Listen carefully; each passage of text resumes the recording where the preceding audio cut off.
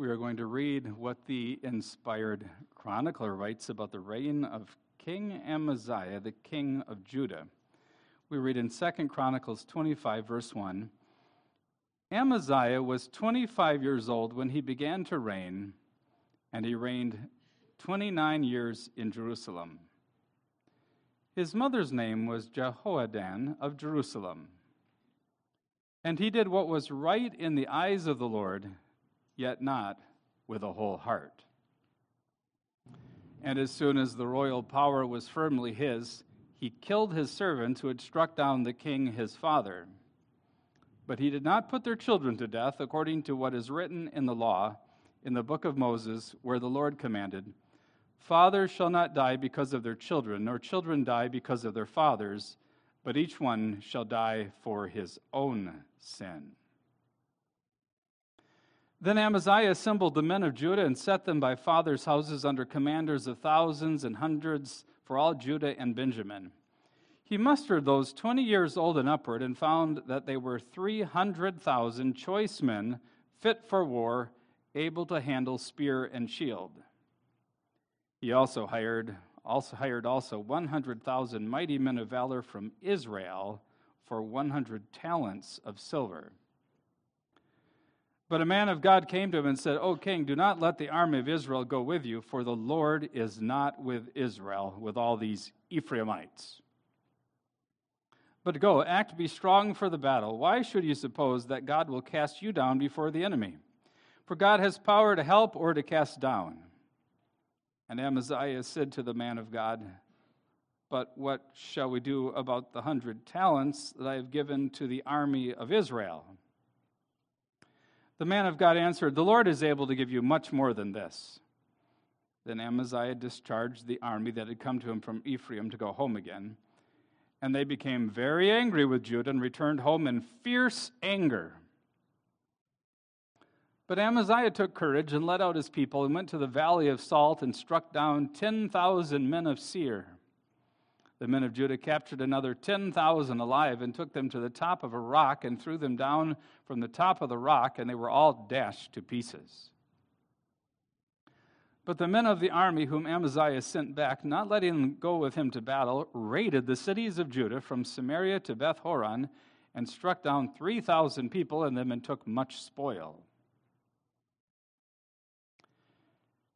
After Amaziah came from striking down the Edomites, he brought the gods of the men of Seir and set them up as his gods and worshipped them, making offerings to them. Therefore the Lord was angry with Amaziah and sent to him a prophet who said to him, Why have you sought the gods of a people who did not deliver their own people from your hand? But as he was speaking, the king said to him, Have we made you a royal counselor? Stop. Why should you be struck down? So the prophet stopped, but said, I know that God has determined to destroy you because you have done this and have not listened to my counsel. Then Amaziah, king of Judah, took counsel and sent to Joash, the son of Jehoahaz, son of Jehu, king of Israel, saying, Come, let us look one another in the face. And Joash, the king of Israel, sent word to Amaziah, king of Judah, A thistle on Lebanon sent to a cedar on Lebanon, saying, Give your daughter to my wife for a son, to my son for a wife. And a wild beast of Lebanon passed by and trampled down the thistle. You say, See, I have struck down Edom, and your heart has lifted you up in boastfulness. But now stay at home. Why should you provoke trouble so that you fall, you and Judah with you? But Amaziah would not listen, for it was of God, in order that he might give them into the hand of their enemies, because they had sought the gods of Edom. So Joash, king of Israel, went up, and he and Amaziah, king of Judah, faced one another in battle at Beth-shemesh, which belongs to Judah. And Judah was defeated by Israel, and every man fled to his home. And Joash, king of Israel, captured Amaziah, king of Judah, the son of Joash, son of Ahaziah, at Beth-shemesh, and brought him to Jerusalem, and broke down the wall of Jerusalem for 400 cubits, from the Ephraim gate to the corner gate. And he seized all the gold and silver, and all the vessels that were found in the house of God in the care of Obed-Edom. He seized also the treasuries of the king's house, also hostages, and he returned to Samaria. Amaziah the son of Joash, king of Judah, lived 15 years after the death of Joash, the son of Jehoahaz, king of Israel. Now the rest of the deeds of Amaziah, from first to last, are they not written in the book of the kings of Judah and Israel? From the time when he turned away from the Lord, they made a conspiracy against him in Jerusalem, and he fled to Lachish.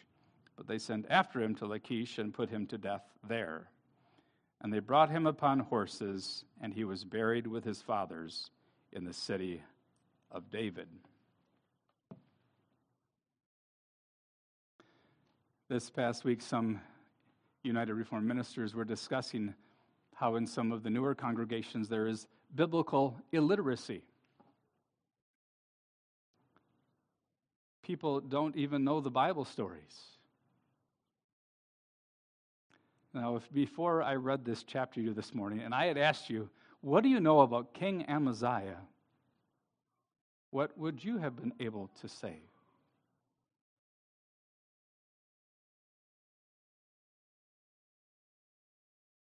Children, I want you to know a little bit about what's going on here in this history. The guy we're going to talk about today is King Amaziah. And King Amaziah's daddy was King Joash. Now, when I've taught in catechism, the kids always love the story of King Joash because King Joash became the king of Judah at the ripe old age of 7. Yeah, we have some kids in the congregation who are 7 years old. Can you imagine a 7-year-old becoming the king of Judah, sitting on the throne of David and the throne of Solomon? Well, that was Joash. That was the daddy of the guy we're talking about today. Now, remember that whole story. It was bad news. Kids, you remember a lady named Queen Athaliah.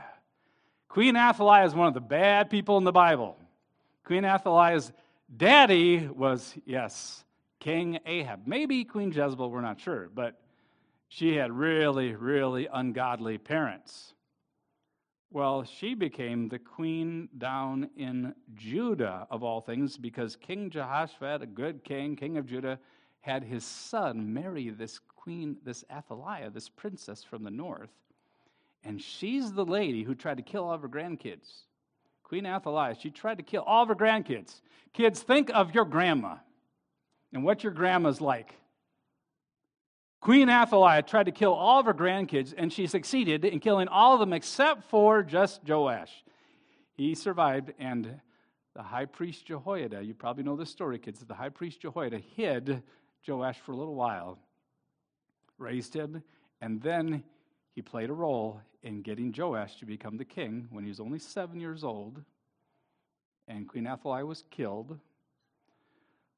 Well, what happened is Joash grew up, and first he was a good king while King Jehoiada was around, but later on he walked in some sins, and then, of all things, the son of Jehoiada came and rebuked him, and then he had him killed, and that man's name was Zechariah. Well, this led to Joash being killed, and so Amaziah now, he's not so young, he's 25, becomes the king. But 25 is relatively young. As we get older, we look at someone who's 25 and they look like they're a high schooler compared to what they used to look like. So Amaziah becomes the king, and we're told one of the first things he does is he deals with the fact that some of his servants, actually the guys who killed his daddy, were an Ammonite and a Moabite, and he deals with them and he executes them. But we're told that he does something good and that he doesn't kill all their kids. And the law had said you shouldn't do that. So we find that young King Amaziah, at age 25, comes to the throne, and he does something that is right in the eyes of the Lord. Now, what's striking about King Amaziah and this whole chapter is that it begins with saying that Amaziah, as king, did what was right in the eyes of the Lord, but then we're told, the King James says, but not with a perfect heart. The ESV says, but not with a whole heart. And then if you go back to the book of Kings, where you find a parallel story, you find that, yes, Amaziah is said to have done what was right in the eyes of the Lord, but not like David, his father, David, his ancestor. Now, after I read this chapter this morning, you might have wondered, is Amaziah even a believer? Is he even a child of God? Was he even a saved man? And I have to go away with saying, because of the introduction here, because of how he is introduced, as a man who did what was right in the eyes of the Lord, verse 2, I think he was a child of God.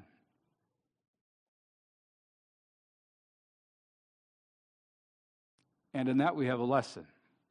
Because he appears to be a child of God, and yet, when the Bible records his life, what does the chronicler write of? Well, basically, 3 big sins in his life. Isn't that rough? That's his legacy, 3 major sins that are remembered here by the chronicler. But I think this is helpful for us because guess what you and I are? We are by God's grace saints. We've been redeemed. We've been saved. By God's grace, we do what is right in the eyes of the Lord because God is sanctifying us. We are saints. But there's also so much sin in our lives yet. King Amaziah and myself and you, we're sort of like the Laodiceans. On the one hand, we're hot, on the other we're cold. We're sort of like lukewarm too often. Or we're like the people that Hosea talked about in Hosea 7, verse 8. He said the Israelites were like a cake not turned. Kids, you've ever made pancakes with your mom? So if you make pancakes, imagine you pour the batter out, and then you just leave one side down, and you don't flip it. What happens? Well, the bottom gets burned, and the top is all gooey yet. How would you like to have that for breakfast? We mustn't be lukewarm so that we're distasteful to God. We mustn't be like a cake half turned that's blackened on one side and gooey on the other side. Notice, we have in this whole story a call to consistency. If we confess that we are Christians, we need to live in light of that. Well, what about when big trials come? That's what Amaziah is going to face. The issue is this: you are facing trials in your life right now. We're all facing trials. And the big issue isn't this, what is our trial? The big issue is this: how are we responding to our trial in a way that honors God so that we are not like a cake half-baked or like lukewarm water? But in the face of great trials, we are facing them believing in God, trusting in Him, and passionate about pursuing after holiness no matter what the cost. The title of my sermon is King Jehovah Strengthens Depends on Mercenaries, Edom's Idols, and His Generalship. We're going to look at a disturbing question that he asks. Number 2, how Amaziah finds a new faith, unfortunately. And then 3rd, the price of picking fights. Each one of those takes us to one of his weaknesses.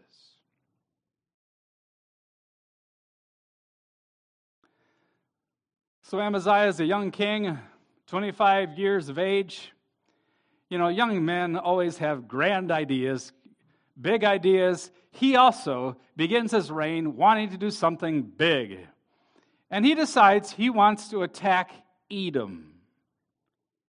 50 years ago, the Edomites had been under the thumb of the Israelites and had to pay tribute. Kids, do you remember where the Edomites come from? Yeah, they come from Esau, Jacob's brother. Well, the Edomites had been under the thumb of the Israelites, but now they had been free for some 50 years. They had revolted under the reign of King Joram years back. And so he decides what he will do is he will fight against them and he will try to conquer them. And so he wants to have some military glory. So what he does is he musters the troops. He goes and he counts how many guys are 20 years of age and older who are able to fight in Judah and in Benjamin.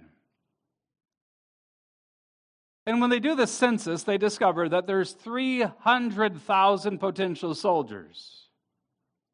But that's actually bad news for King Amaziah, because in the past, the armies of the Judites had been far bigger than that. And so he is discouraged by the small number, and so he decides what he will do is he will depend upon mercenaries. He'll hire people. He'll pay them to fight for him. Remember during our Revolutionary War how the Americans despised the fact that the British hired mercenaries, Hessian, German mercenaries. And of course, you know the whole story, how George Washington was able to capture them all. Vladimir Putin probably has some mercenaries fighting in Ukraine right now too. People you pay to fight. Well, what King Amaziah decides is that in order for him to defeat Edom, he's going to have to hire some mercenaries. So he pays a lot of money to men from the northern kingdom to come and fight with him. He pays them a huge amount, 100 talents of silver. Now, kids, I don't want you to be confused here. Remember, by this time in Israelites' history, there are two kingdoms. When I teach catechism, I always make a big deal about that you have the southern kingdom that has Judah as the leading tribe, little Benjamin, and all the sons of David, remember, remain the kings there. But then in the north, where you had the 10 tribes, where Jeroboam, the son of Nebat, who taught Israel to sin, set up the golden calves, there you have the kingdom of Israel, we call it, the 10 tribes. Well, what happens is the 10 tribes, yes, they're worshiping idols, worshiping the golden calf. Under Ahab and Jezebel, worship Baal and so on. Well, up there now we have a descendant, a grandson of Jehu, who is now the king. We'll meet him shortly. And so what happens is that Amaziah is the king in the south. He's the heir of David, and he hires 100,000 soldiers from the north, from the kingdom of Israel, from the people who worship the golden calves. These are soldiers who worship the golden calves. And he pays them 100 talents of silver. Today, that would be more than 6,000 pounds of silver. You can go check how much silver is trading for nowadays and figure out how much that would cost today to have 6,000 pounds of silver. This is a lot of money. And so as King Amaziah is getting ready to go fight against the Edomites, suddenly he is met by a prophet of God. The prophet of God basically says, what are you doing? Why are you allying yourself with the apostates from the north? Why are you going in covenant with them? Why are you joining with these wicked golden calf worshipers? You ought not to do that. He says, don't you realize that God is able to fight for you? You know, numbers don't count. We see that throughout the Bible. It doesn't matter how large your armies are. In fact, a previous king, in fact, the daddy of Amaziah, had a huge army, and there's a small army the Syrians came against him, and God caused the Syrians to win because he wanted to punish the king of Judah. In verse 8, we read about how the prophet says, but go, act, be strong for the battle. Why should you suppose that God will cast you down before the enemy? For God has power to help or to cast down. Notice how he says that God is against the Ephraimites. He says the Lord is not with Israel, that is with the 10 tribes, with all these Ephraimites. In fact, he's against them. And it's at that point that King Amaziah asks a very disturbing question.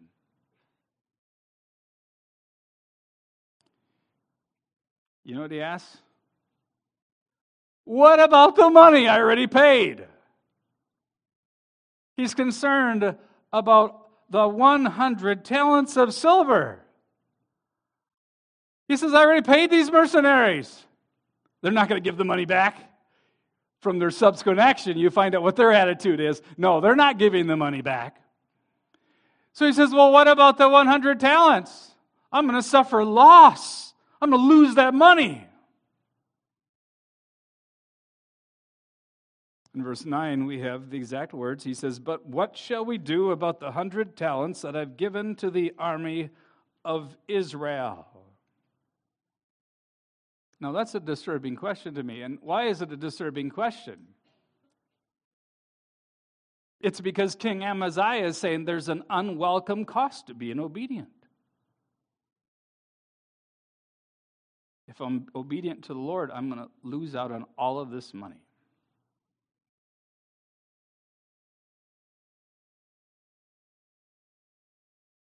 We as Christians, as Dutch Christians, are famous for being thrifty, caring about money.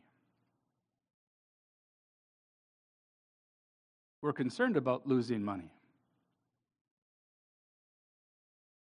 Matthew Henry says, this is an objection men often make against their duty. They are afraid of losing by it. There's a high cost to discipleship. Here is a man on the throne of Judah, on the throne of David. King Amaziah should be a type of the Lord Jesus Christ. He should be a type of the one who will have for his adoptive father, Joseph. It is through Joseph, his adoptive father, that Jesus will have the right to the throne of David. King Amaziah should be a type of him. What does Christ do? Although Christ had all the glory he enjoyed with God the Father, all the glory and splendor of deity, what did he do? He laid that down. He emptied himself. And although he was rich, he became poor and became a man and suffered and died for us. And then here's King Amaziah worried about suffering loss. There's a cost for discipleship. There's a cost to obedience. Jesus made that very clear, that if you would take up your cross, if you're going to be his disciple, you need to take up your cross and follow him. And there would be cost, there would be loss, there would be suffering. And so we too allow ourselves to be frightened by the cost of following God's word. But our answer should be, no matter, never mind the 100 talents. Never mind the fact that I'll lose a good paying job. Remember the saints that the writer to the Hebrews writes about how they willingly suffered the loss and the confiscation of their goods. We need to simply do what's right. You need to do what is right. You need to do what God says, no matter what the loss, and leave the rest to God. Now, the prophet does give a triumphant answer to this, too. In verse 9, he says, the Lord is able to give you much more than this. Yes, God is able to give you victory over the Edomites, and you'll be able to plunder them for far more than 100 talents worth of silver. But remember, even in the Old Testament, if you were faithful, it didn't always mean that you would have great gain. Yes, it's true that God did bless his people in the Old Testament, often with blessing, with material goods in the way of their obedience. And the material blessings they had in the land of Israel are a picture of spiritual blessings that we have in Christ Jesus. But remember, there's also Naboth who, because of his faithfulness, and say, no, this is the land that God has given to me and my family in the land of promise. Guess what happens to him? Jezebel has him executed.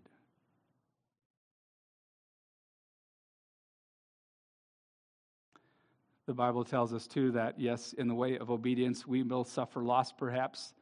But guess what? Even in this life, God promises to us spiritual family, promises to us eternal life, glories to come. The Apostle Paul talks about the great weight of glory. And you know something that is greater than money that God is able to give to us? How much money do you have in the bank right now? What does that all compare to? Holiness. God is able to sanctify us, to make us more like Jesus, to transform us into the image of Christ. He is able to make us pure. He's able to make us heavenly minded. He's able to give us a good conscience. He's able to give us all the blessings of the life to come how swift life flies by. But for us, we're like Paul. To live is Christ, to die is gain. And then there's the Apostle Paul. Remember what the Apostle Paul says. He says, I willingly suffered the loss of all things, his reputation. And he says, I count them all dung compared to having Christ. We have Christ. What does 100 talents matter? Christ is the pearl of great price. Having him, we have all that we need. We have a precious Savior. We have his precious blood. We have glory to come.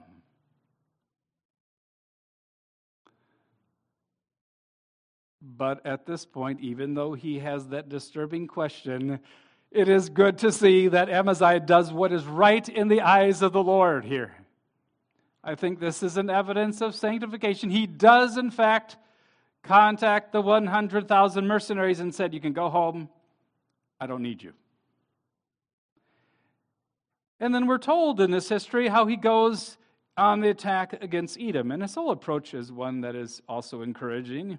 We're told that he attacks them with courage, verse 11, but Amaziah took courage. I think that is courage. That involves trusting in the Lord God Almighty to fight for Judah. And he goes. And he goes and he attacks Edom, and he attacks them in the Valley of Salt, which is probably somewhere by the southern part of the Dead Sea. Remember, this is the area where long ago Sodom and Gomorrah had stood. It was also here 200 years ago David had a victory over the Edomites. And Amaziah leads the people of God, and God gives them the victory.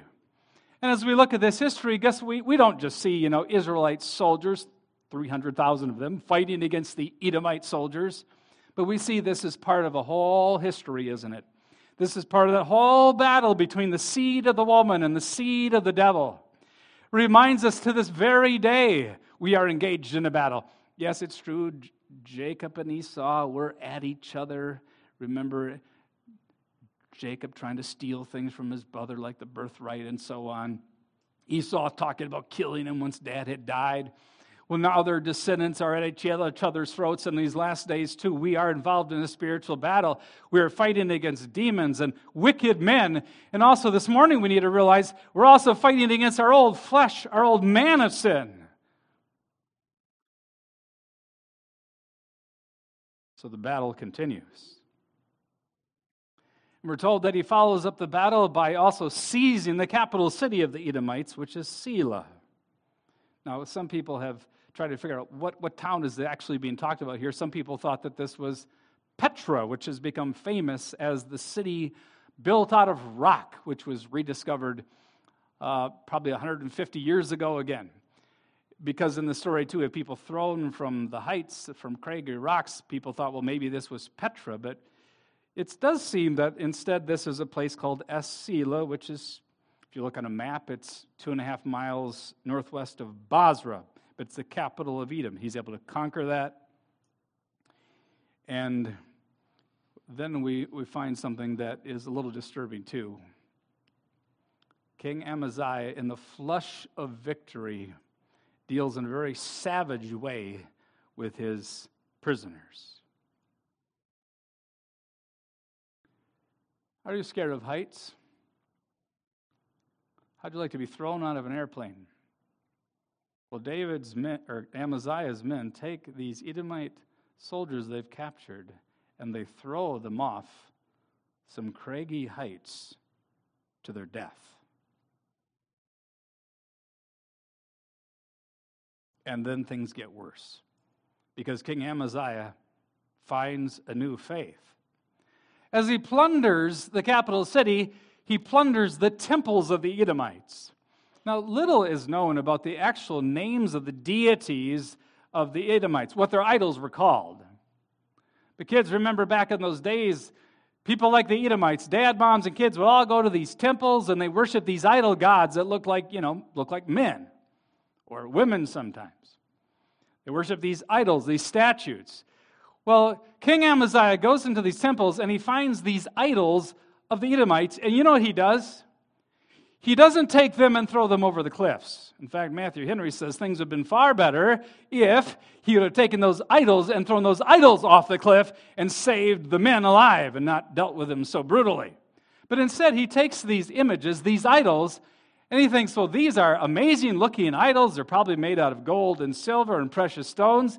And so he keeps them, and he takes them home with him back to Jerusalem, into the city that is the city of David, the place where God is worshipped in the holy temple, and he sets up these idols of the Edomites, and he bows down to them. Look at him, this king, bowing down and worshiping these idols. And he's offering incense to them. And he's probably trying to portray the fact that the Edomites, they've been abandoned by their gods. And he's probably trying to imply that now the gods of the Edomites are on my side. They're not on the side of the Edomites anymore. And he violates the first commandment. Thou shalt not engage in idolatry.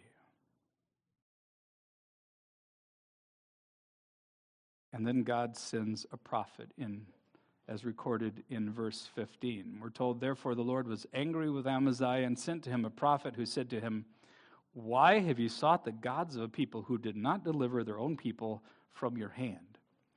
This prophet comes and says, this is insane. Why in the world are you worshiping idol gods that couldn't even deliver their people? God is making the point that he is the one true God. He is able to give his people victory over their enemies. And now, what insanity! But then we have to pause a moment and we have to realize that we engage in the same insanity. Men, have you been tempted this week to make an idol god out of your work? That you find yourself, there's just always more work you want to get done. Apparently there's some ideal, elusive success ahead there that you want to accomplish, and so you work.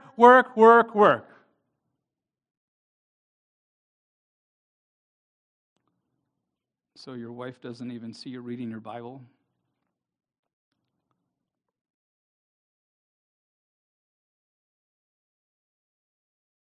Or when we're young, we can, and we do it when we're old too, we make an idol of our looks, and we think, well, yes, if we can just buy the right dress or the right clothes, we'll look so marvelous. And we make an idol out of our looks.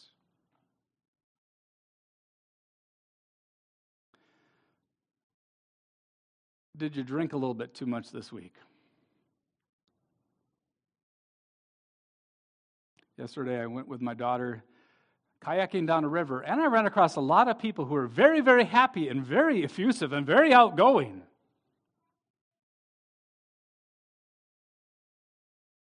We make an idol out of peace of mind, and then we think alcohol can solve it.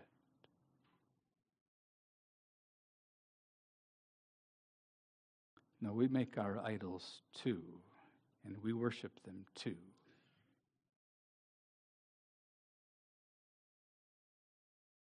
We need to cast down our idols too. We need to wreck them. Amaziah's response is really bad. Husband, when your wife comes to you and says, are you making an idol out of that? Don't respond like King Amaziah here. He said, have we made you a royal counselor? Stop. Why should he be struck down? So his response is, hey, you aren't a counselor. You aren't in my cabinet. Why are you giving me advice? He says, why shouldn't you be beaten or killed or struck down? So he threatens him. And then the prophet responds by playing around with this language of counselors. He says, I know that God has determined, and literally the word is counseled. God has counseled to destroy you, he says to Amaziah, because you have done this and have not listened to my counsel. So the prophet doesn't back down. No, we need to repent of our idols. And we need to live by faith in God. We need to worship only the one true God. We need to worship God. When you're outside in this beautiful weather, or even when there's thunder and lightning in the sky, praise God. Worship the one true and glorious God. Sing his praises. Don't take his name in vain. Instead, on your way to church and on your way home from church, sing his praises. The downward spiral of this child of God continues, unfortunately. And we find here in the end of the story the price of picking fights, the price of being a warmonger. You know what happens when victory goes to your head? It's like King Amaziah has been victorious over the Edomites, and he forgets that the reason why he had victory is because God gave him the victory. He apparently thinks, well, I had victory because my troops fought so well, and I was such a good leader, such a good general of my army. And so he begins to look around, and he looks around for someone else who he can attack. Someone bigger. He's defeated the Edomites with their smaller armies. Now he picks a bigger enemy. And he lifts his eyes up to the north. He looks to the 10 tribes, and he says, well, I'm going to take them on. And so he sends a note to Joash, the king of the 10 tribes. Now, you kids probably know a lot more about Joash's grandpa. His grandpa was Jehu. Remember, Jehu is the guy who took out Ahab, Ahab's son anyways, and he's the one, God of course took out Ahab with an arrow of the enemy. Then he took out Ahab's sons, and he's the one who's famously had sweet Jezebel thrown from the window by her eunuchs. Remember that? So Jehu came with all kinds of zeal for himself, unfortunately, came to power in the north, and then now his grandson is the king, and his grandson is this man named Jotham. And we're told in verse 17 that King Amaziah writes a note to Joash and says, come, let us look one another in the face. You might say, well, what does that mean? Well, it'd be if a kid today say, let's go meet behind the school, behind the high school, after school, meaning put your dukes up and let's fight it out. So he says, let's fight each other. Now, why does he want to attack the north? There's no real good reason. There's no good excuse given here. Now, we are told that he asked for counsel. Verse 17 says, then Amaziah, king of Judah, took counsel before he did this. But guess who he asked? He didn't ask God. He didn't go to God's prophet and ask for counsel. He went to his minions, the guys who work for him, to the guys who are willing to be the kind of people that Vladimir Putin surrounds himself with. People who say yes. And he says, should I go fight against, the north? And they'll say, yes, go ahead and do it. Now, is the reason that he wants to fight because of the fact that those mercenaries on their way home were mad and caused all kinds of trouble? Now, it's true, they did. We're told back in verse 13 that those mercenaries, they were angry and they raided the cities of Judah from Samaria to Beth-horon and struck down 3,000 people in them and took much spoil. So that's quite something. They killed 3,000 people from Judah, took a lot of spoil.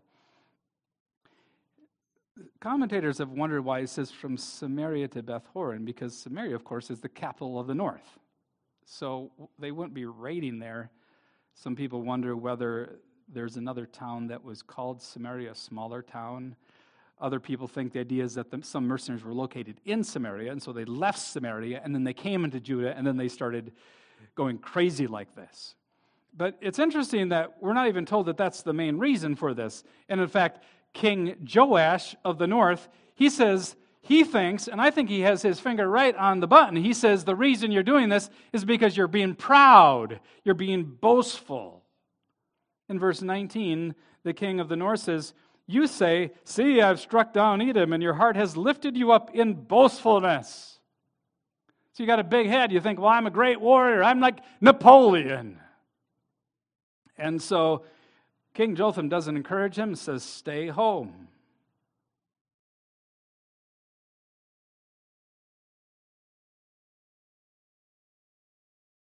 Now, we have a warning here in the Bible. As a pastor, I was always amazed how, as a pastor and elders in church, you are often trying to be a peacemaker. And I was amazed when you find in the congregation people who actually like to start fights and like to pick on other people.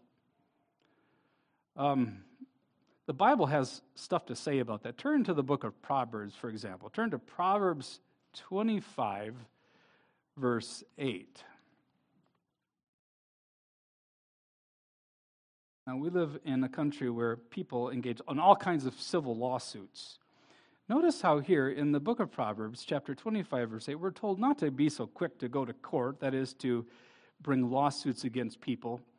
It says, the last part of verse 7 says, what your eyes have seen, do not hastily bring into court, for what will you do in the end when your neighbor puts you to shame? So there we have a warning about trying to make legal issues out of things too quickly. And then turn back to Proverbs 17 and look at Proverbs 17, verse 14. The beginning of strife is like letting out water, so quit before the quarrel breaks out. The beginning of strife is like a dam busting, so watch out, it says. Then turn to Proverbs 20, verse 3.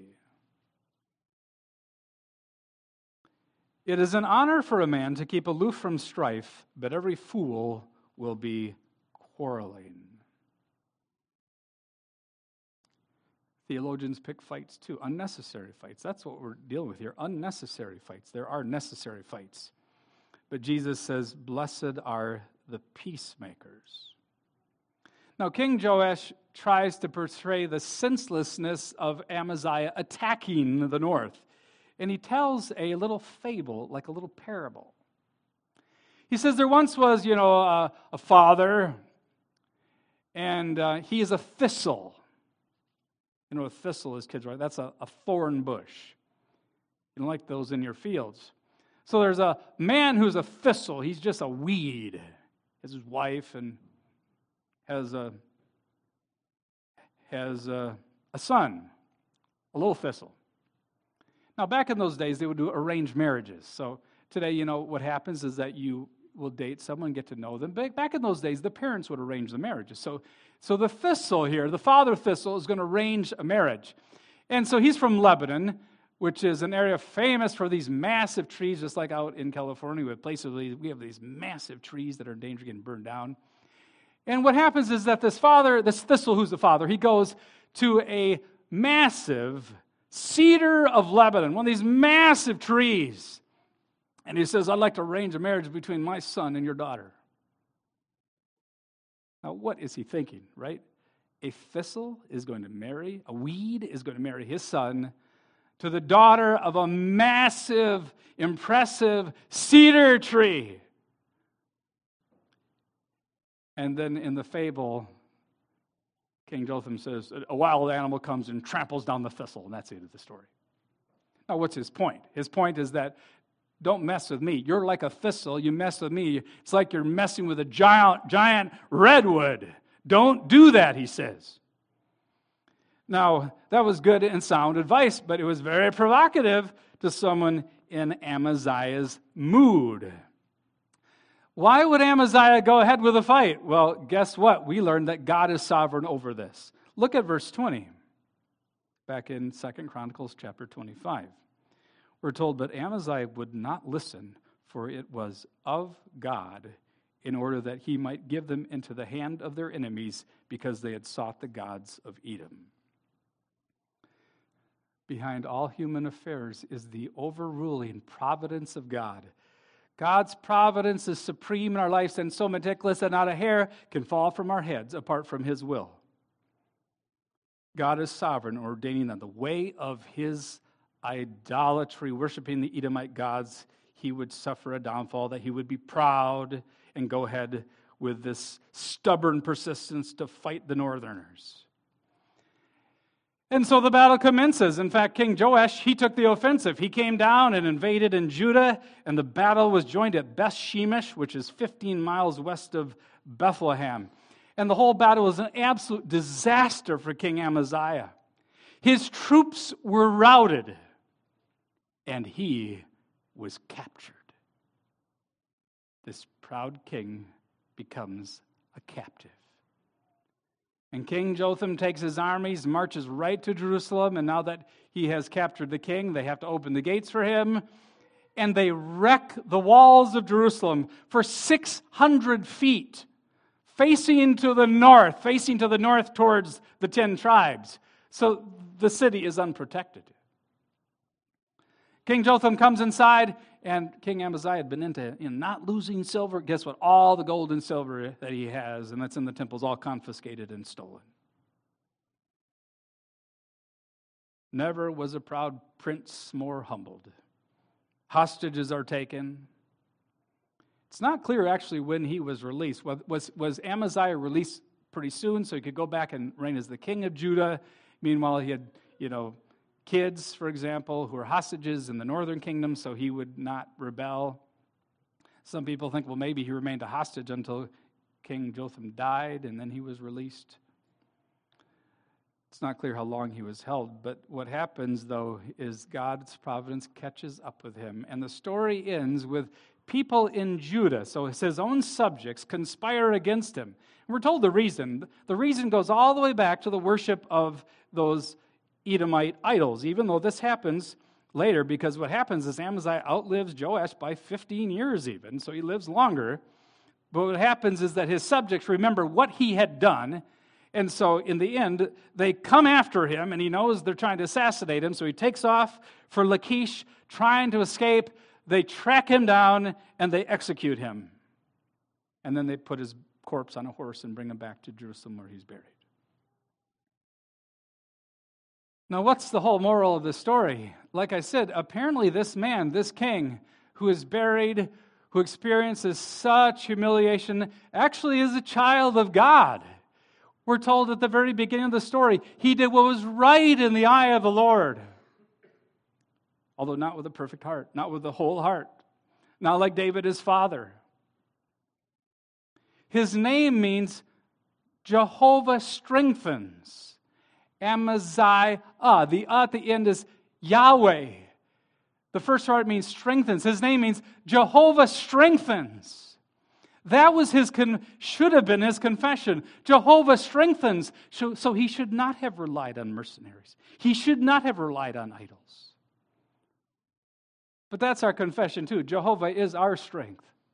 We take upon ourselves the name Christians. We are followers of the Lord Jesus Christ. We trust in him alone for salvation. He alone is our Lord. You and I need to live consistent with that confession. We have a Savior who has loved us, has given himself for us, has washed us from our sins. He is also supreme in our sanctification. And he calls us to be holy. So you and I may not be lukewarm. We may not be like a pancake burned on one side and then gooey on the other side.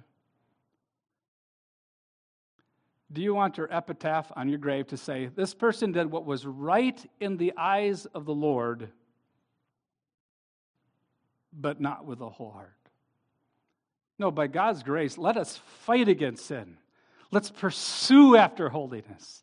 Let's honor the Lord on this Lord's Day. Amen. Let's pray. Oh, Heavenly Father, we are so weak in ourselves that we cannot fight against sin. So we pray that by the power of your Holy Spirit and through the Word and through hearing the Word preached, that you would work in our lives so that we would fight against our besetting sins. And so that we would, as we face the trials we face this coming week, would trust in the God of Israel. Forgive our sins. Have mercy upon us. Do not chastise us as we deserve. Have mercy upon us. And may we live solely for the glory of your great name and for the glory of your grace. In Jesus' name we pray. Amen.